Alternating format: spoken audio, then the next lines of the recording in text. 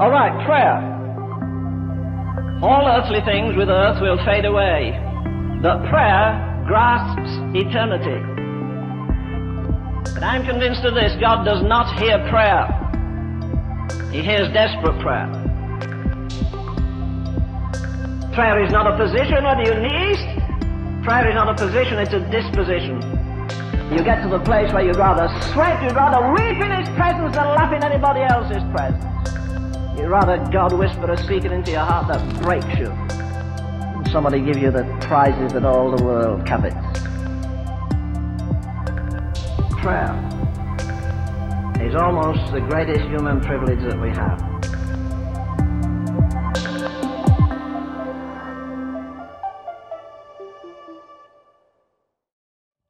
Good morning.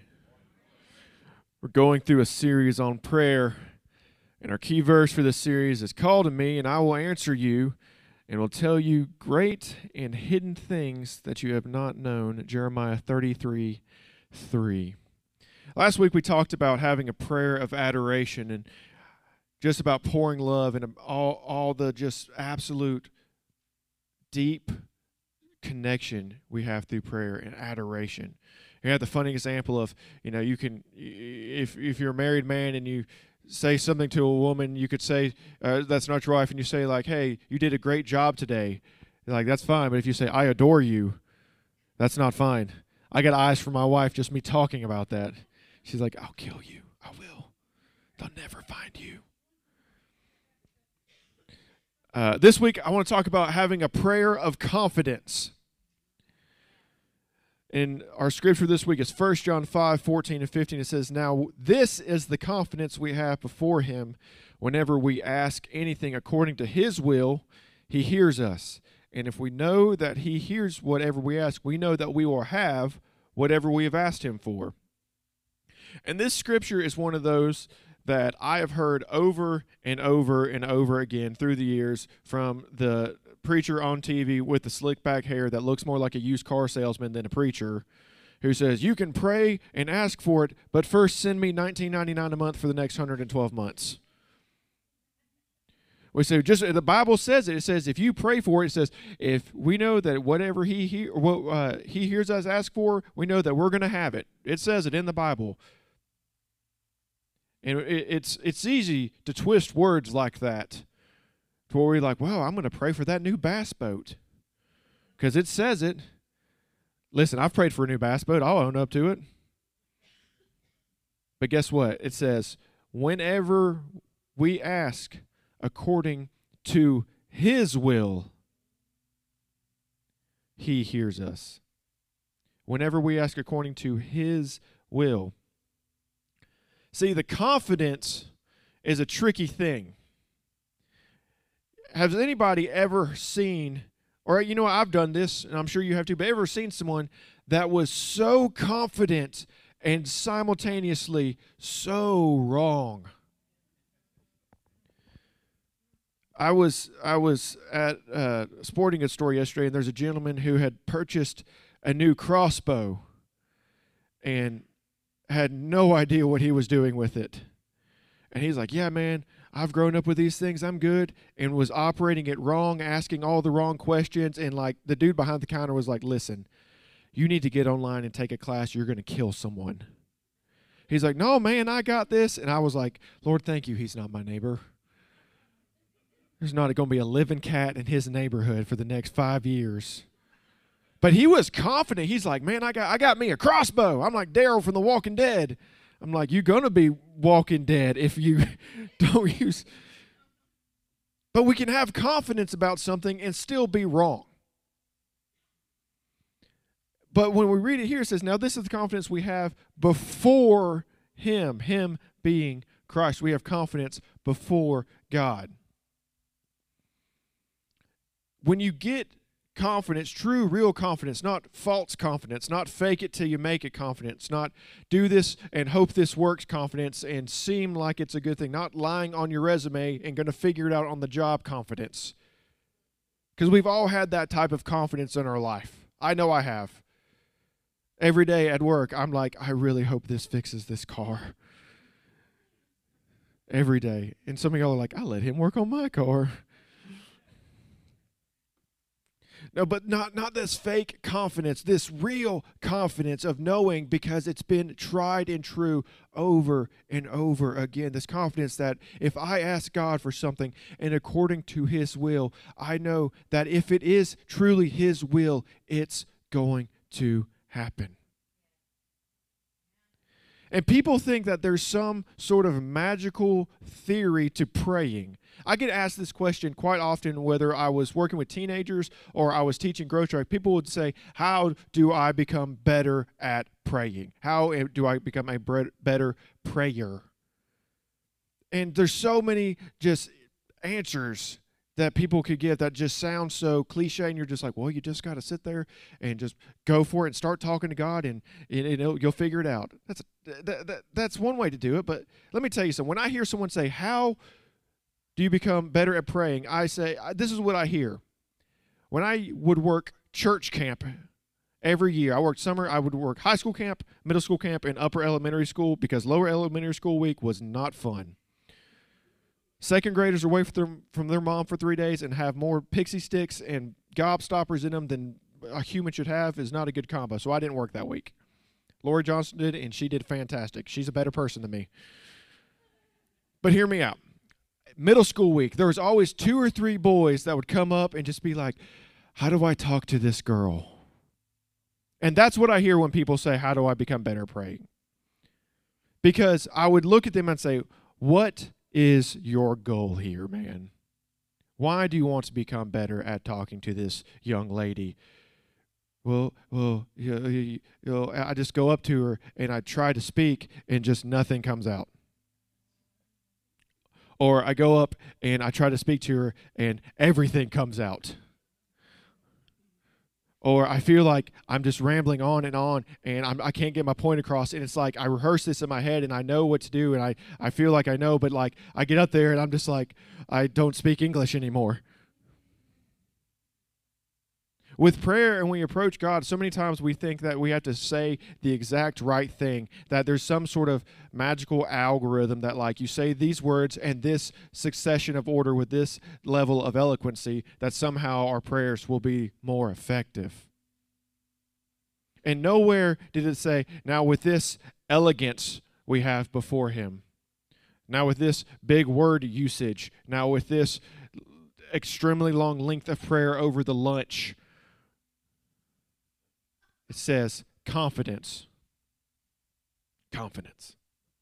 Because let me give y'all an insight. Okay, I'm going to tell you something that I do, and I promise you've done it. If you prayed at any point in time, you've done this. You know, a lot of times I do my devotions on my commute to work. I listen to a podcast, pray in my truck, do that. And time again, I've been silently praying in my head, and all of a sudden, 2 or 3 minutes later, I realize I've just daydreamed off and stopped praying. Where you're just like, oh, I'm sorry, God, I was totally talking to you just then. I just wandered off in my own head. And we think that like somehow that makes us less of a praying person because we have ADD. And let me give you a secret. Everybody's got ADD. Everybody. We all got it. We all got cell phones. We all got short attention spans. Everybody has had their thoughts wander off while they're praying. It's a thing. You're not less of a lover of Christ because it happened to you. Let me tell you something. When I talk to my dad, I have a level of confidence where I can say whatever I need to my dad. And sometimes I can ramble on and on to my dad. I know that there's not a succession of words I have to say to him to get a fatherly response. But let me tell you something. Sometimes that fatherly response is,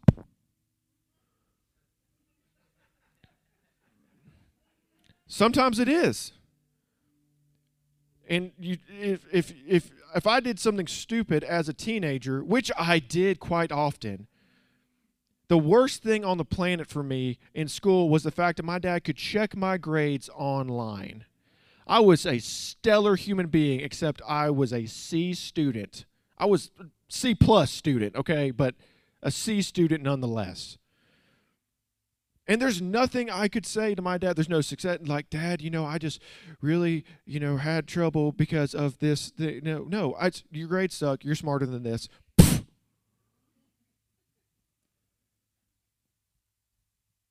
But why did he do that? Because he knew that if I didn't create habits as a teenager, that going forward into the workplace, if I was doing things halfway, if I wasn't focusing on my job, if I wasn't taking care to do the best thing possible, that one day would trickle in to habits I had as an adult. He didn't punish me or slap me on the side of the head or do whatever because I said the wrong thing, which I'm sure I, probably got hit for saying the wrong thing once or twice. But listen, it's because the outcome was more important to him than how I took it at the time. He was looking 10 years down the road that I would be a decent human being for society rather than, listen, I know you expect me to show you grace and mercy right now, but I'm looking a little bit further down the road. I mean, let me tell you something. Now that I'm raising a crazy child, I have a confidence about me because I know that my dad treated me a certain way and looked down the road and that, listen, I know exactly what's going on here because I remember my dad did this to me and I didn't understand it at the time. And now suddenly I understand that when he said, because I said so, it should be the end of it. And it's all beginning to make sense. And I have a confidence about me because I lived through it. I saw the outcome. It worked. And I don't need to have to look at my daughter one day and explain and care about her opinion on her grades. Because I went through it. I have a confidence about it because I've seen it play out. How many times have we sought God so hard for something? We prayed and prayed and prayed and prayed and prayed. And the answer was not what we thought it would be. And you know what? Sometimes it's not even a good answer. We may have prayed and prayed and prayed for somebody to be healed, and they weren't, and they passed away. And it's easy to look on the outside sometimes and say, well, they received their ultimate healing. Well, they're still not here with me now. And it hurts, and you ask God why. Why did this have to happen? But over time, when we have a confidence that, yes, this hurts right now. Yes, I'm going through this. No, I don't understand why. But I have a confidence about me that because I love Christ and trust in His will, that because I prayed for it and the answer was no, that it was still the right answer. And what's even more reassuring to me is at the end when we say, and if we know that He hears us, or that He hears whatever we ask, we know that whatever we have, we've asked Him for. So in other words, everything that we have, because we have trusted in God and we have followed Him and asked Him, that everything that we're in now that's wonderful and amazing is because of Him. But let me flip that coin a little bit that these preachers on TV will never show you. Because if you have the confidence with Christ that everything wonderful you have is because of Him, when we get into a mess, we'll be like, all right, God, I followed you. I'm in a mess. This is your mess. And that sounds like, oh, you just told God He made a mess. No, it's called relinquishing control. Sometimes we want to get in a mess and then just abandon ship. And I've never understood that. Human nature is to, when everything's good and the checking account looks great and everybody's behaving, we're like, let's go to church and have fun. And then when everything goes terrible, we're like, okay, maybe not. I feel like it should be the other way around, but it's not.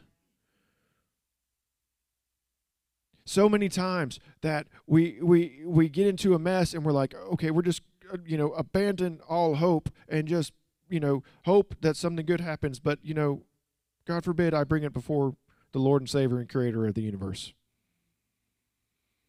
I've heard so many times of people like, I can't afford to tithe. I'm like, dude, listen, I had a conversation with a buddy this week. He's like, and he went to the same ministry school that I went to. And he said, I need God to do something radical in my finances. I was like, well, do something radical with your finances for God. And he's like, I hear you, man. And I believe it. He's like, sometimes it's just so hard to do. I know it's going to work, but sometimes it still hurts writing the check sometimes. Sometimes it's still like, listen, God, I am literally putting all the eggs in your basket, and it is terrifying. And we think that because we're scared of an outcome that it makes us, that we have a lack of faith. That somehow we're not as dependent on God, or we're somehow not as close to God because we're scared. No, we're scared because we're humans. Christ in the garden before he was crucified even said, Lord, if there's another way we can get around this, that would be fantastic. And let me tell you something. If Jesus had to go, Lord, I trust you, I'm going to go through with this, but this is not going to be pleasant. If you got another way, that would be fantastic. If Jesus had to do that, it's okay for us to do that. 100%. So often we feel that like the confidence we have going before God doesn't come with any reservations. You know what, Charlie, he's not here today, but Charlie jumps out of airplanes. Like he just does that. Perfectly good airplanes. I've never understood that. He's like, just a day at the office. I'm like, you need a new office, man. But he jumps out of airplane and he have a confidence that his parachute's going to open. But guess what? It's still probably like, I just really hope this. It's okay to be nervous and be confident at the same time. It can happen. When I proposed to my wife, I was sure she was going to say yes. But you can ask my family. I was an unpleasant human being that day because my nerves were shot. I'm like, I know she's going to say yes. Nobody had any doubt that she was going to say yes. And not because of anything I did. I just, think she really wanted to get married. But I'm just kidding. But like, I had a confidence about me, but at the same time, I'm like, oh, this is going to go terrible. I don't know this is just, oh my gosh. And it went fine, but that's nervous confidence. How can you have both at the same time? I don't know, but it happens. How can you be hot and cold at the same time? I don't know. It happens sometimes. Now, with this confidence we have before him whenever we ask anything according to his will, he hears us. I think that sometimes is the reason so many of us ask, how do I become better at praying? Because we think that we have to pray a certain way to even be heard. And I'm going to tell you with 100% confidence, because I've seen it, God has answered prayers that sometimes you think that just fell on everyone's deaf ears. That you didn't even really pray it. You're just like, God, I need help. And then suddenly it's just like, well, there you go. Sometimes the prayer is just, I have no idea what I'm doing, God. And it's just like, I got you, man. It's okay to not know. Because every professional athlete on the planet that's ever set a record one time had somebody go, this is terrible. What are you doing? Some coach was yelling at him and making him run laps. Every professional singer started off just missing every note on the planet. Everybody who started off with something was probably very, very terrible at it at one point in time. But guess what? You don't continue with a sport or with a hobby or with a passion because you're inherently good at it when you start out. You continue because you're in love with the process of growing and learning. If you quit something because you're not good at it, you're never going to be good at anything. That goes with every aspect of our life. And whether you believe in God or not, that is something that every secular self-help book will teach you. Every single guy on stage wearing the giant microphone, getting people excited with cowbells and whatnot to sell whatever. If you give up when it's hard, you will never get good. It's something we teach over and over again, but somehow we don't apply it to our spiritual walk. We want to get ankle deep because we're afraid to swim. We want to stay in this safe zone with prayer and never really go deep. But let me tell you something. If you never, ever give it a chance, if you never, ever be willing to be terrible at something, if you never, ever are willing to say, listen, I'm relinquishing control, and if I crash, God, I'm crashing in your hands. Whatever the outcome, listen, this is your battle now. I got nothing left. And there's people in this room that said that exact same thing, and God completely spun their world around and changed it in ways that you could never even imagine. When you finally go, okay, I'm done here. You know, when I've worked on cars before, and have a hard time, there's a saying that I said, this is one match away from being an insurance claim and I'm done with it.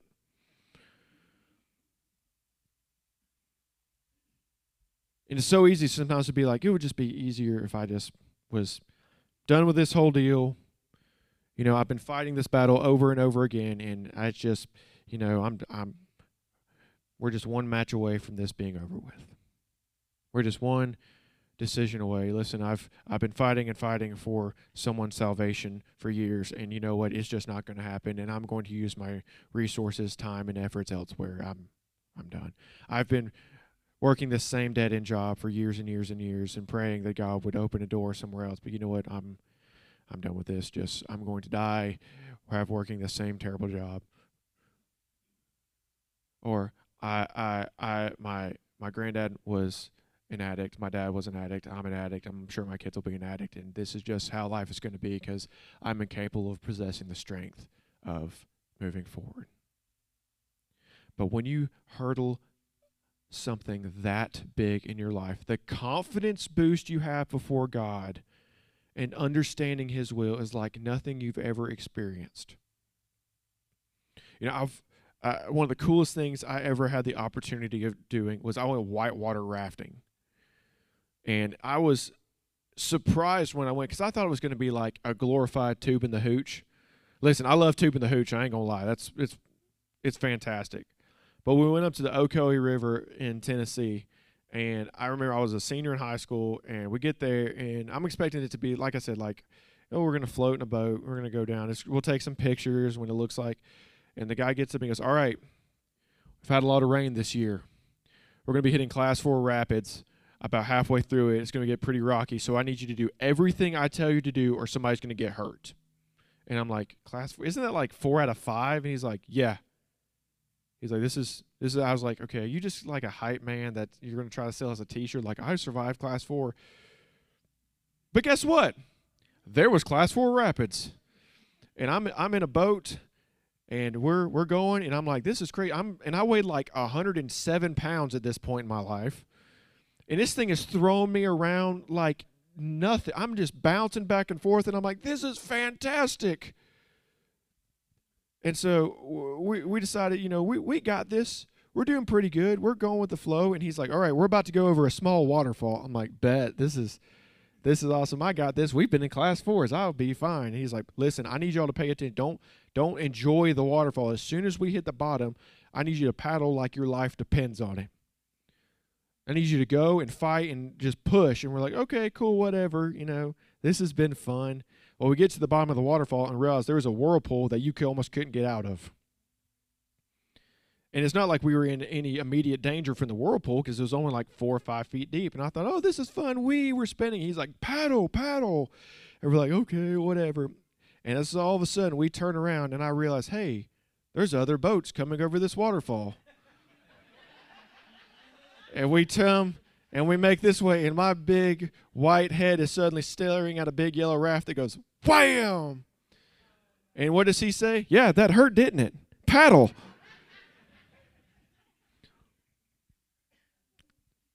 He said, listen, when I tell you to do something, it's not because I think that, you know, that won't this be fun? It's because somebody can really get hurt if you don't listen to me. Because if you fall in the water at Class 4 rapids, once you're in the water, you're just pretty much, you just have to kind of hold on and just hope you don't hit your head, which is hard for me to do because I got a big one. But it floats, fortunately, so look like if I had a red hat on, I'd look like a bobber going down there just.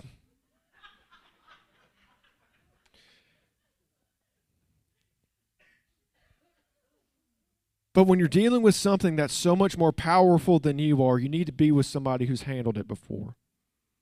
When you're dealing with something and a new experience, it doesn't mean, now listen, I obviously survived. We made it through. It was fun. But you know what? Now I know probably should listen to the river guide. Because he's been down this river over and over and over again. He's seen people get hurt. He's seen what happens when people didn't listen. And even though we think that we're in this tourist mindset that like, oh, well, if they let anybody do this, surely it can't be that dangerous.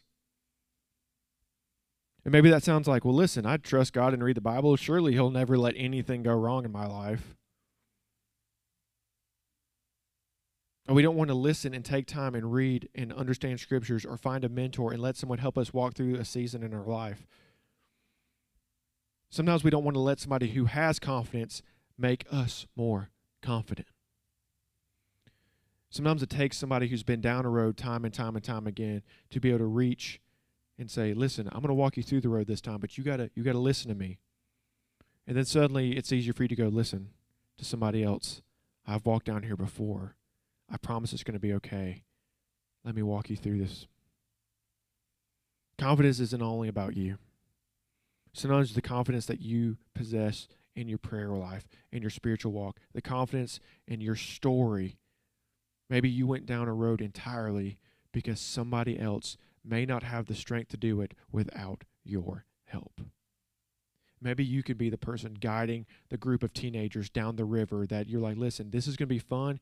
It's going to be a blast. It's going to be kind of scary, but listen, if you do what I tell you to do, we're going to make it through just fine. And you're going to have a great story to tell, and I bet you'll want to come back.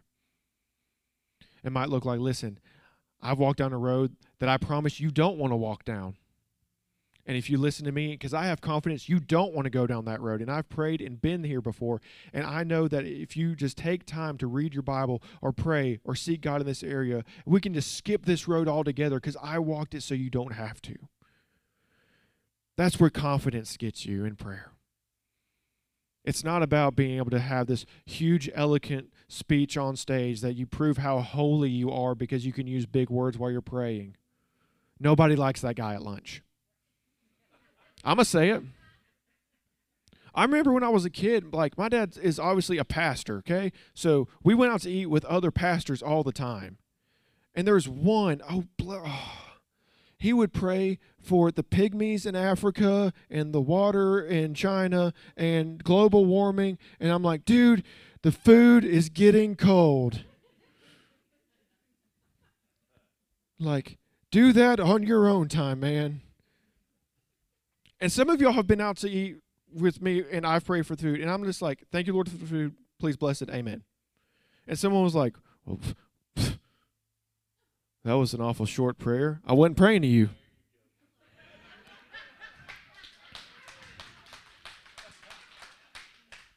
Because guess what? It's funny, and it's fun to say that, but I want you to listen. The way you pray, if you're worried about how other people hear your prayers, you're praying to the wrong person.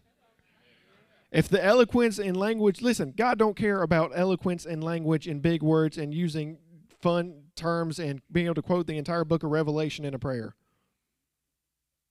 Because listen, I promise God is smarter than every person in this room, and there is nothing you can do to prove how smart you are. And if we suddenly think that, oh, I don't pray very eloquently, you're worried about praying to the wrong person. I remember when I was in ministry school, like every class, they would always rotate who prayed for the class. And like it became where it was like a competition. And I would be like, they're like, and there's always a couple guys in the class that would like, you knew is because they'd be like, will you pray for us? I'd be like, of course. Like you had to take a deep breath to inhale for how much you were about to say. And I'm like, oh, Lord, have mercy. Just pray that we learn something in this class. This is not a popularity contest. Because to me, you know what that looks like to me? That looks like to me when you're the guy who it's time to take up the offering and you're just taking, a Hondo or like a 20, depending on your situation, and you're just, Lord, this gift is for you, and I'm giving it to bless your kingdom. And who are you? Are you really giving that to further your financial situation, or are you giving that to, or to tie into God's financial plan for your life? Are you doing that out of spiritual obedience, or you're like, hey, look, I have $100 of disposable income right here in cash.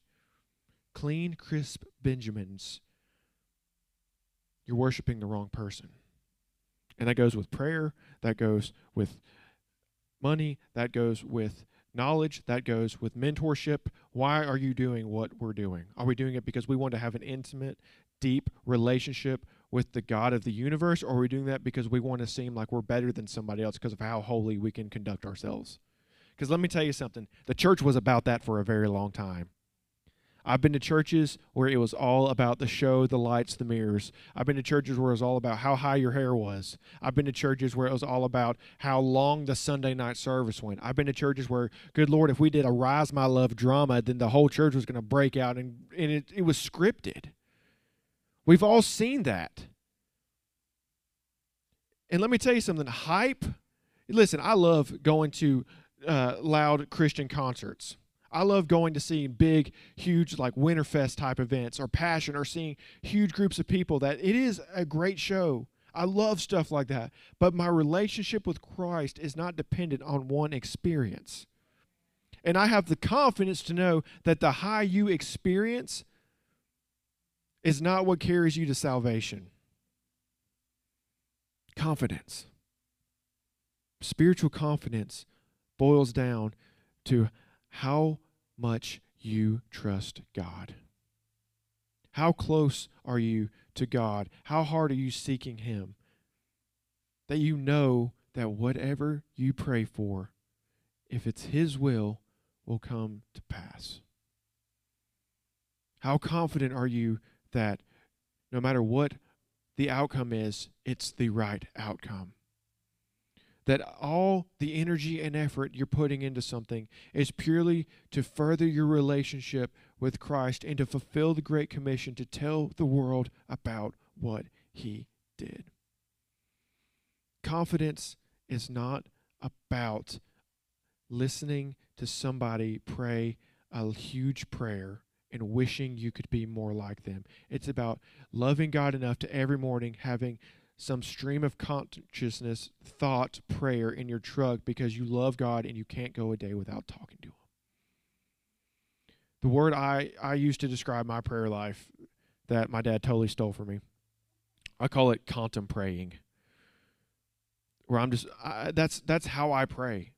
I can't sit down and just like, Our Father who art in heaven, like that's not me. I bounce ideas off God, I feel like. And it's like I definitely can't do it out loud because they would put a white coat on me and a shot in my arm and y'all never see me again. Because it just probably sounds like the ramblings of a madman. But fortunately, I serve a God, like I said, who is smarter than me, that understands the ramblings of a madman like me. And I have the confidence to know that whatever I say, God is smart enough to take into consideration my ADD, my lack of elegance, my flaws. That when He created me with a purpose and plan, He created me to know that it's about a relationship, and He doesn't care how fancy that relationship is. That's what confidence is about. Will you pray with me this morning? Heavenly Father, thank you that we have the opportunity to come to you on this beautiful day and worship you publicly and however we want. Thank you that you gave us what is perhaps the greatest privilege of all, the privilege of communicating with you. Thank you that you sent your Son to die on a cross so that we could once again have a relationship with you. Lord, if there's somebody in here today that wants to seek you more and doesn't know how, I pray, Lord, that you would open doors and open their eyes and ears to see things that they've never seen before so that they may find you. I pray for the person in here who has a lack of confidence. The Lord, you would give them the strength and the ability to find their confidence in you. Bless us and keep us as we go forward this week, and help us to always remember why we do what we do. And everybody said, Amen.